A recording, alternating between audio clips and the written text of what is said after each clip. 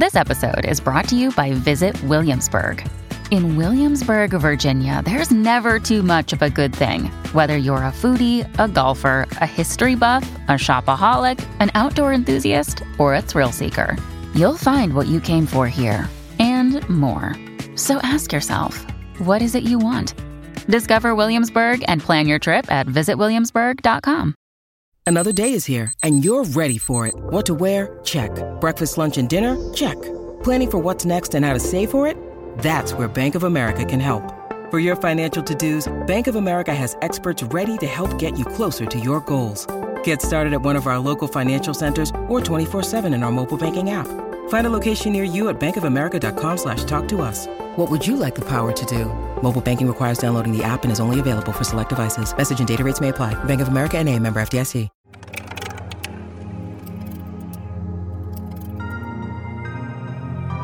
You're listening to The Subjective Truth, a paranormal docudrama about UFOs, ghosts, and liars. Written and produced by Jeremy Ellett, starring Addison Peacock as Graham Anderson. The Subjective Truth is a work of serialized fiction. If this is your first time listening to The Subjective Truth, please start with Episode 1.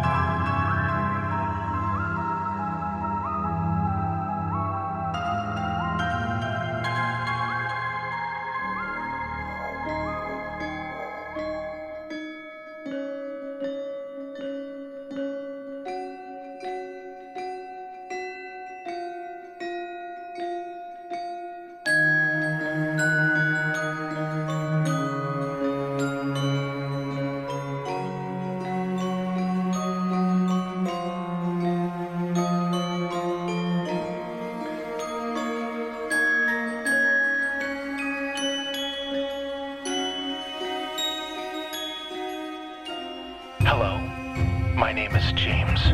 I was at last night's live recording of your podcast, and I just wanted to tell you how offensive and tacky and downright disrespectful you behaved.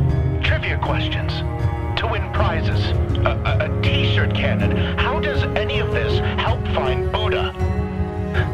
I guess I'm just as guilty because I bought a ticket to it. I supported this bullshit. There's been a lot of chatter on Twitter, so I just want to make something clear. I was never looking to profit off a tragedy.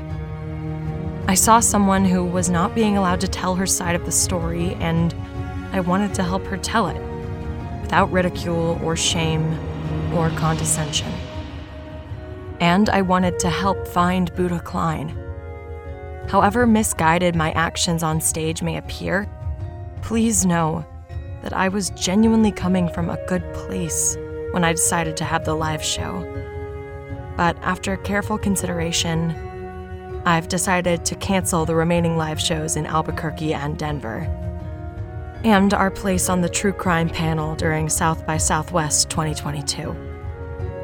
And I fully acknowledge that I have some things I need to set right. So, from a very humbled Graham Anderson, I welcome you to The Subjective Truth.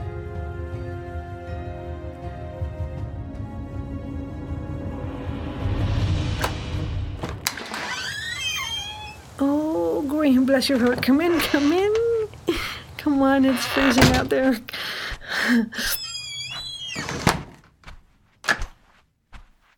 Oh, Graham, before I forget, look. You're gonna love this. Look what came in the mail. Ta-da! Beth held out a calendar, and on the cover was a big orange cat. Oh, isn't that so sweet? Oh, I couldn't wait to show you. People must have heard me talking about how I miss getting stuff, because last week a Garfield pillow set came in, and then what was it? A real nice Garfield coffee table book, and yesterday, huzzah! It's a Garfield calendar, just like we were talking about. So cool. I'm glad the fans are reaching out. Thank you for everything you're doing, Graham. It means the world to me. Thank you for opening your life and letting me in. I've kind of been rethinking some things that happened when Buddha was little, things that didn't seem so weird then, but now I just wonder what was really going on. Yeah, I was actually thinking that you might be able to help me make sense of it, because you know more all about this weird stuff than I do, so... I'm no expert, but maybe a listener might know something. Well, I guess we'll see what they have to say. So, when Buddha was a kid, around 6 or 7, he would spend entire days on his bike riding around the neighborhood with his friend Gabriel. I thought that when he said they were doing tricks on their bikes, he meant bunny hops and things like that. But one day I'm in the kitchen mopping the floor, and Buddha, he comes busting through the back door. His face is twisted up in pain, and his leg is torn up pretty bad. He's got this golf ball sized knot on the sides of his head, and his right arm is slumped down like that. And I can tell he isn't putting any weight on it. So, Gabriel is basically carrying him in, I see my child all wrecked and bleeding, and I panic. I rush Buddha to the emergency room, and I get him checked out, and everything is fine, right? It's just a broken collarbone, but afterward, the doctor tells me there was something a little strange on the x-rays. Something looks out of place. He shows me these 2 tiny circles just below Buddha's right shoulder. Probably nothing, he says, but we should follow up with a specialist just to be safe. A few weeks later, Buddha had minor surgery to have the things removed, and they showed them to me, and they were 2 identical tiny metal balls. Real dull looking, like BBs from a BB gun, but a little larger and not as shiny. Do you still have them? No. They asked me if I wanted to take them home, but no, I didn't. I think they ended up just throwing them away. But yeah. If we still had access to the objects, I would have tested them just to be sure. But Beth's instincts were probably true here. These were most likely nothing more than BBs or some other forms of common metal which had found its way into Buddha's shoulder. But the resemblance of this story to the claims made by many other alien abductees is quite striking. Longtime late-night radio DJ Mark Schell had this to say about the alien implant phenomenon. The term alien implant refers to physical objects, usually metal, found in the body of an alien abduction survivor. The first recorded claim of an alien implant came from a 1957 interview on the Long John Nebel radio show with UFO investigator John Robinson. In the interview, Robinson shared the details of a 1938 case he had researched, in which the abductee had small metal pieces which operated like earphones planted behind each of his ears. The placement of these implants seems to be very case to case. Sometimes they're found in the patient's nose, leg, toes, fingers, or back. The materials, when tested, usually come back as some rare, unexplainable combination of elements or minerals. According to investigator Joe Nickel, these so-called alien implants are nothing more than shards of common objects, which through random circumstances of life found their way into the hands, ears, noses, and legs of the patients. Eventually, the objects are covered by scar tissue and lost to history, until their ultimate discovery years later when no reasonable explanation for their presence is available. Like the 2 BBs found in Buddha Klein's right shoulder.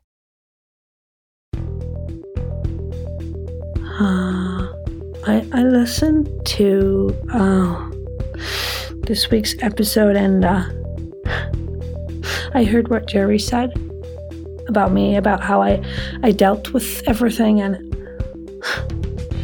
I'm not going to deny any of it. I mean, losing Buddha pushed me into a desperate and truly raw, gullible state. Okay, now, it's easy to look back now and see the scam artists and grifters for what they are, but at the time, I didn't know what to do. Okay, I was dealing with so much that it was just easier to let everyone and everything just tell me how to find my son.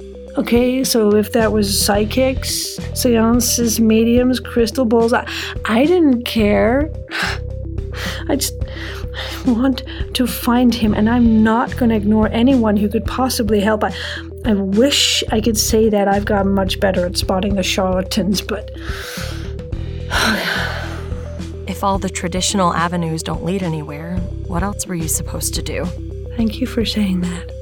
With that being said, were they able to provide you with anything useful? Well, yes and no, I guess, because Buddha isn't here. And he isn't any closer to coming home than he was the day he went missing, but there were moments when I had hope, real hope, and even though it was temporary and would eventually be followed by a letdown, it was still worth it. Every bit. See, hope is invaluable when your life is falling apart and your only child is missing. Excuse me a moment, Graham. I think I left the volume up on the TV in there. I'll just be a sec.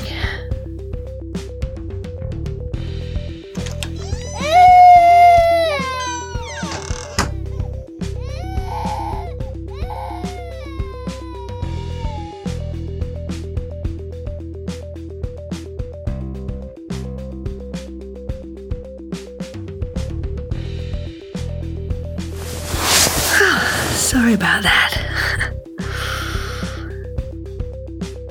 Is that a baby? No. Oh, shoot, Graham. The truth is, it's sorta a baby, I guess. What does sorta a baby mean? No, it's not what you think. It doesn't have anything to do with Buddha. You know that you saying it doesn't have anything to do with Buddha just makes me think it has something to do with Buddha, right? I guess there's no avoiding it.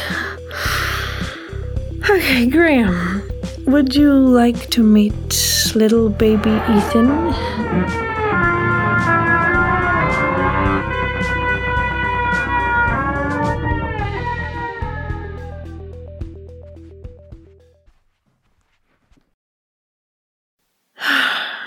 Okay, here we go. Oh, wait. Just promise me one thing before I open this door. What? Promise me you won't tell me to get rid of it.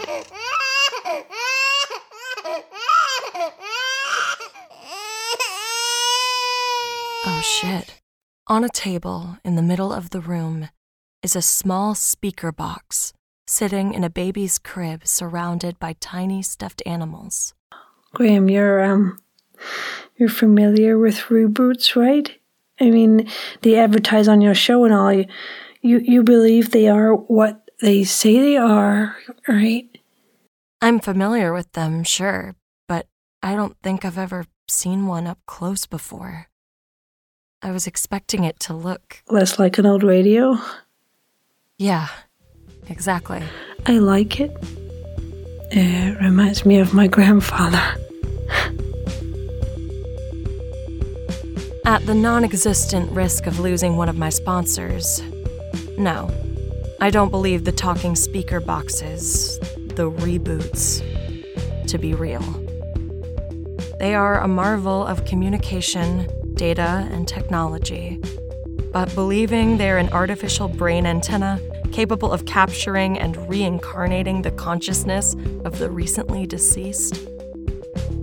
That's a step too far for me. My introduction to the reboot phenomenon came from the APRA podcast, Our Modern Life, one of their great 3-act episodes covering one central topic from 3 different angles. Act 1 was an interview with the supposed first reboot, the one claiming to be the reincarnated soul of the legendary British investigative journalist W.T. Stead. The interviewer, Steve Poland, seemed skeptical, but he hides it well enough. Poland takes time to ask Stead questions about his early life, and, surprisingly, Stead's replies were proven by multiple independent sources to be factually accurate. When discussing Stead's death aboard the Titanic, Poland asked Stead about the final moments of his organic life. The Stead reboot replied, "Such irony, to have had my panicked ego dictate selfish behavior, which led to the death of so many others, and then ultimately my own death. Those were my final thoughts." Poland then bites into the real question, the question people have been asking since the beginning of time. What happens next?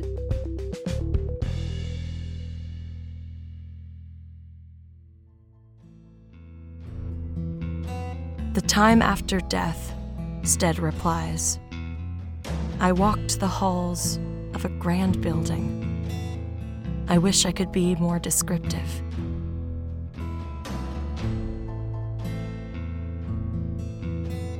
The second act was a continuation of Sydney White's gonzo dive into different subculture bubbles.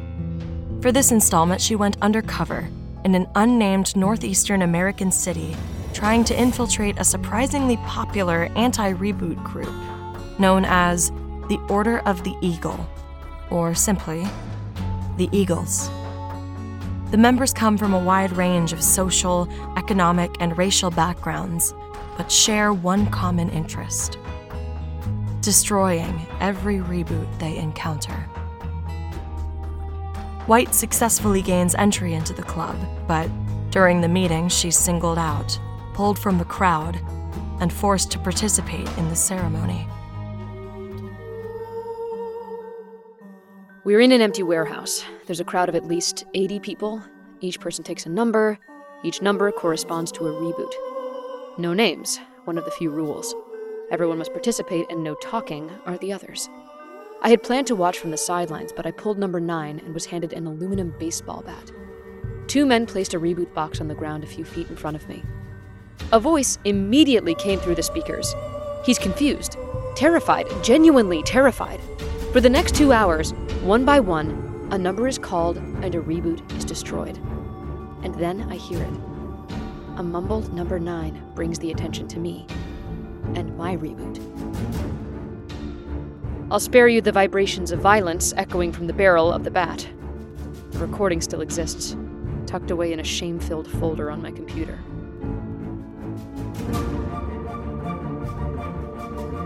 But I decided against airing the audio out of the respect for the victim. My victim. The way he pleaded with me, the way he screamed, it was so real. It's impossible, I know, but the reboots are people, real people. Fuck the Eagles. In the third and final act, APRA reporter Arav Lagari traveled with a brother and sister from Portland, Oregon, to Newport News, Virginia, to pick up a special reboot they had found on IHaveYourReboot.com, a black market site for specialized reboot sales. IHaveYourReboot.com remains in a legal gray area for now, but as of this recording, it's still up and running and open to the general public. Users can search for celebrities, relatives, anyone they want to own. If someone else has a reboot they want to get rid of, they'll list it on the site, and maybe the annoying stranger who came through on their reboot will be the late loving grandmother someone else was missing. The brother and sister traveling from Portland to Virginia were hoping to pick up a reboot claiming to be their late father, Simon Frey. The episode sways in a way that makes you believe the siblings are being scammed by an opportunistic stranger. But in the end, they are reunited with a reboot that, for all intents and purposes, appears to be their father.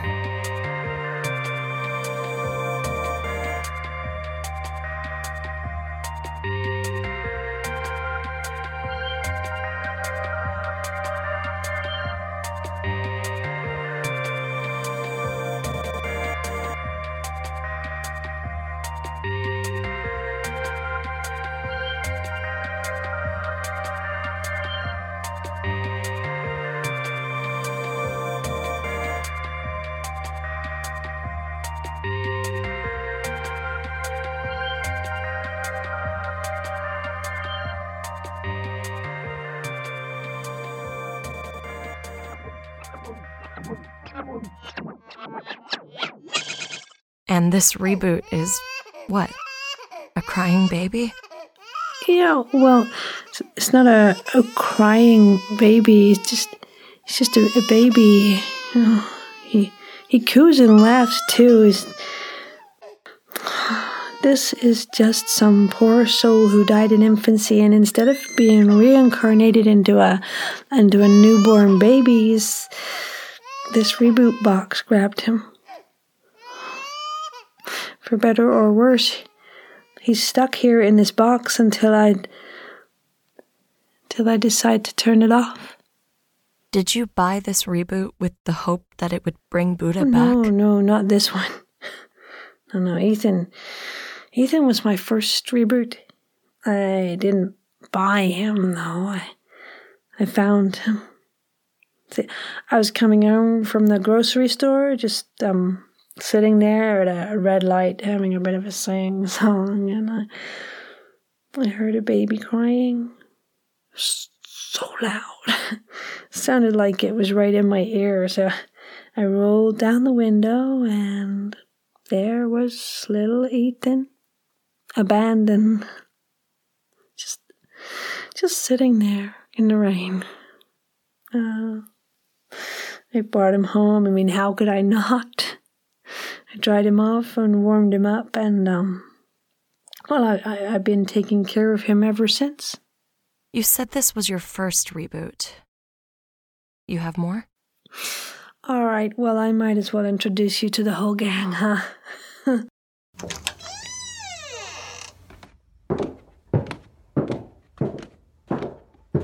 Watch your step.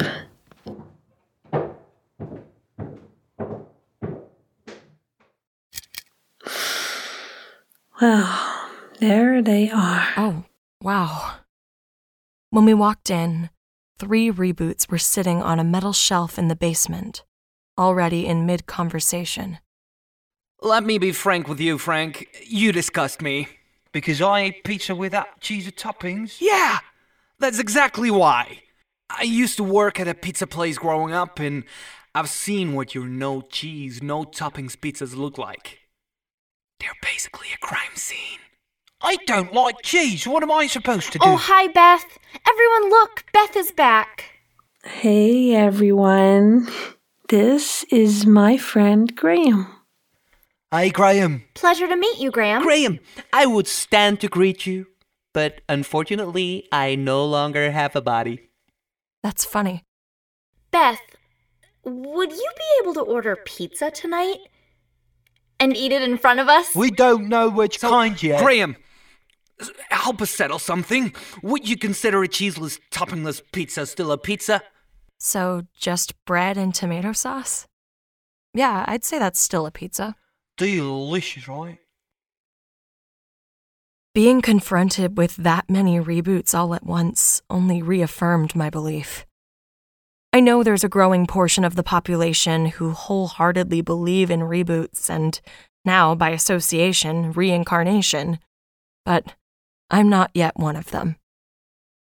Pineapple, no cheese. That sounds like a tasty compromise. The cheese is the whole point of everything! It's a cheese pie with toppings. It's like you're telling me... I want a cherry pie with no cherries. Gah! How is Ethan? Has he stopped with his fussiness? No, he's still crying it out downstairs, but I think we're past the worst of it. Wonderful news. Beth, do you mind if I ask them a question? Oh, it doesn't matter to me. But you might want to ask them, though. Right. Would it be possible for me to speak to one of you about the afterlife? First off, it's not the afterlife. It's just a place to keep us until we're ready to come back. When did you die? If you don't mind me asking.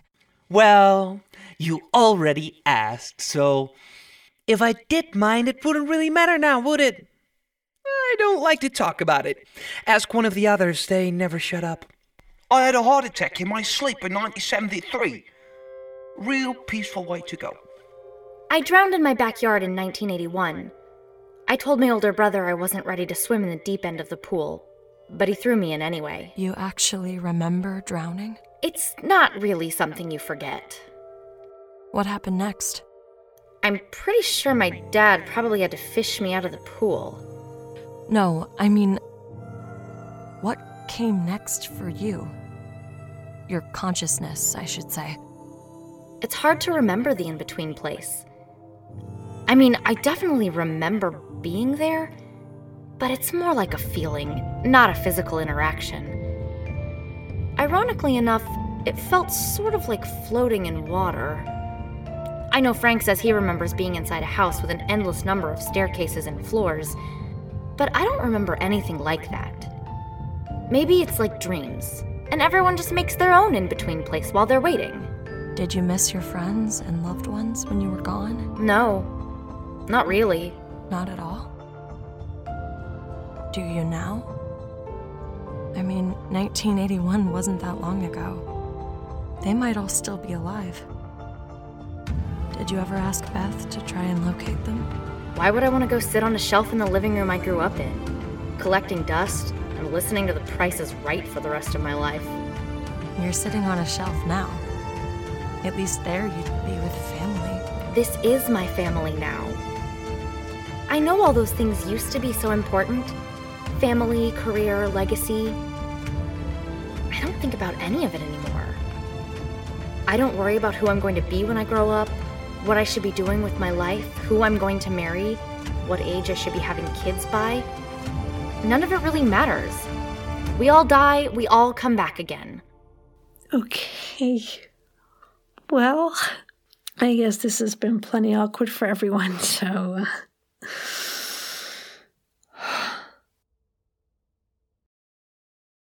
Beth, can we still get the pizza?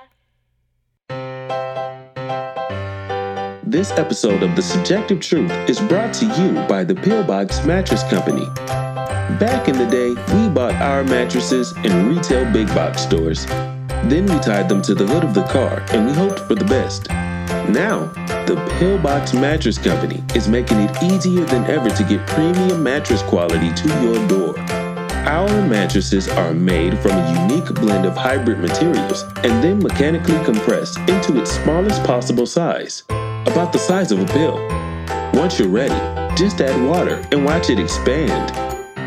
For a limited time only, get 25% off your first purchase with promo code SUBJECTIVE. The Pillbox Mattress Company. Finally, a mattress you can carry home in your pocket.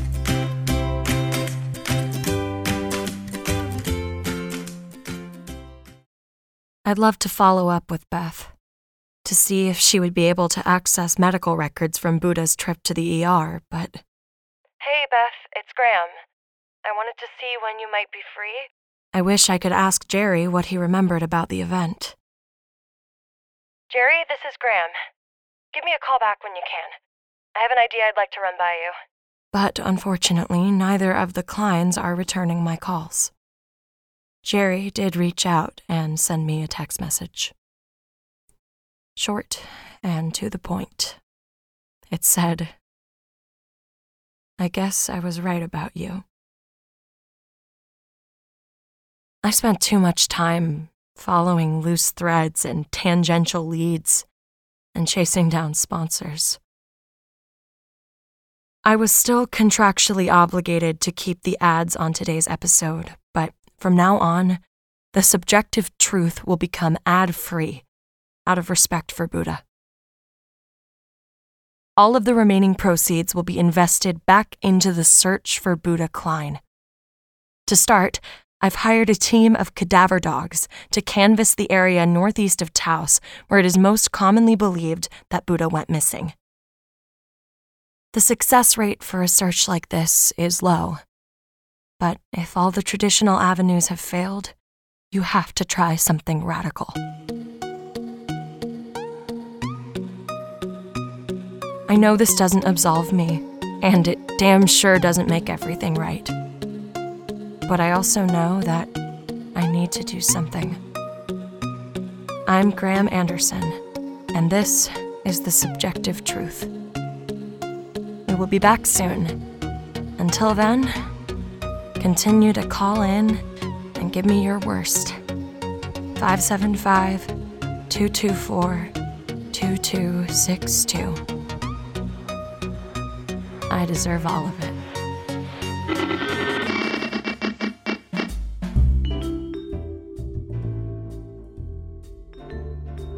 This shit is fucking dumb. Hope you enjoy spending all the money you made off of a dead kid, you piece of shit. Anderson, you're really bad at this whole thing you're trying to do. Is this an investigation into a missing persons case or a shitty coast-to-coast ripoff? Did you think you'd launch the show and suddenly just start receiving anonymous cryptic messages from omniscient insiders? You'll find what you're looking for underneath an abandoned bowling alley in the Pacific Northwest, being all spooky and difficult for no reason. They'd give you a clue that led to a key and a poem, then suddenly you'd be able to put it all together. That's not the way real investigations work. Who would even go through the trouble of setting all that up? You're not an investigator. You're barely a podcaster. All you're doing is ruining any chance of Buddha's case ever being taken seriously again. I promise you, Graham, if you don't stop this, someone is going to get hurt. You're a monster. People are dying every day, and it's because you lack the spine to stand up and do something about it. You know more about this than you are letting on. Be a real American and do something about it. Tell the truth. Hey, Graham. Just thought I'd reach out and see how you were doing. There aren't too many people in the world who know how you feel right now, but old Tammy's one of them. I'm not upset for the way you edited my interview with Amy Klein. I mean, you could have included the parts where I consoled her. But sure, why not just play the accusation clip? Believe me, I get it. Can you see now that I was just doing my job? Or do you still believe that you're some beacon of good trying to shine a light in the dark corners of society? You're not a good person, Graham. No one is.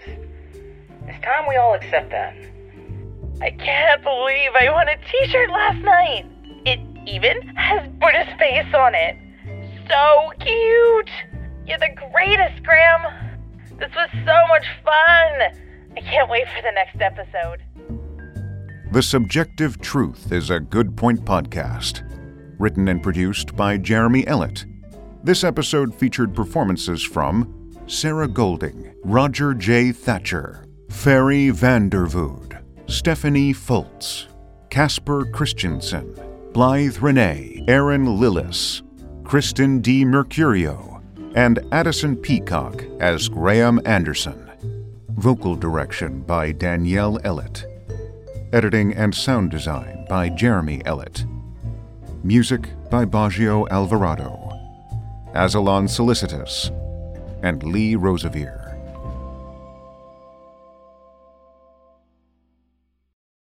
The Fable and Folly Network, where fiction producers flourish.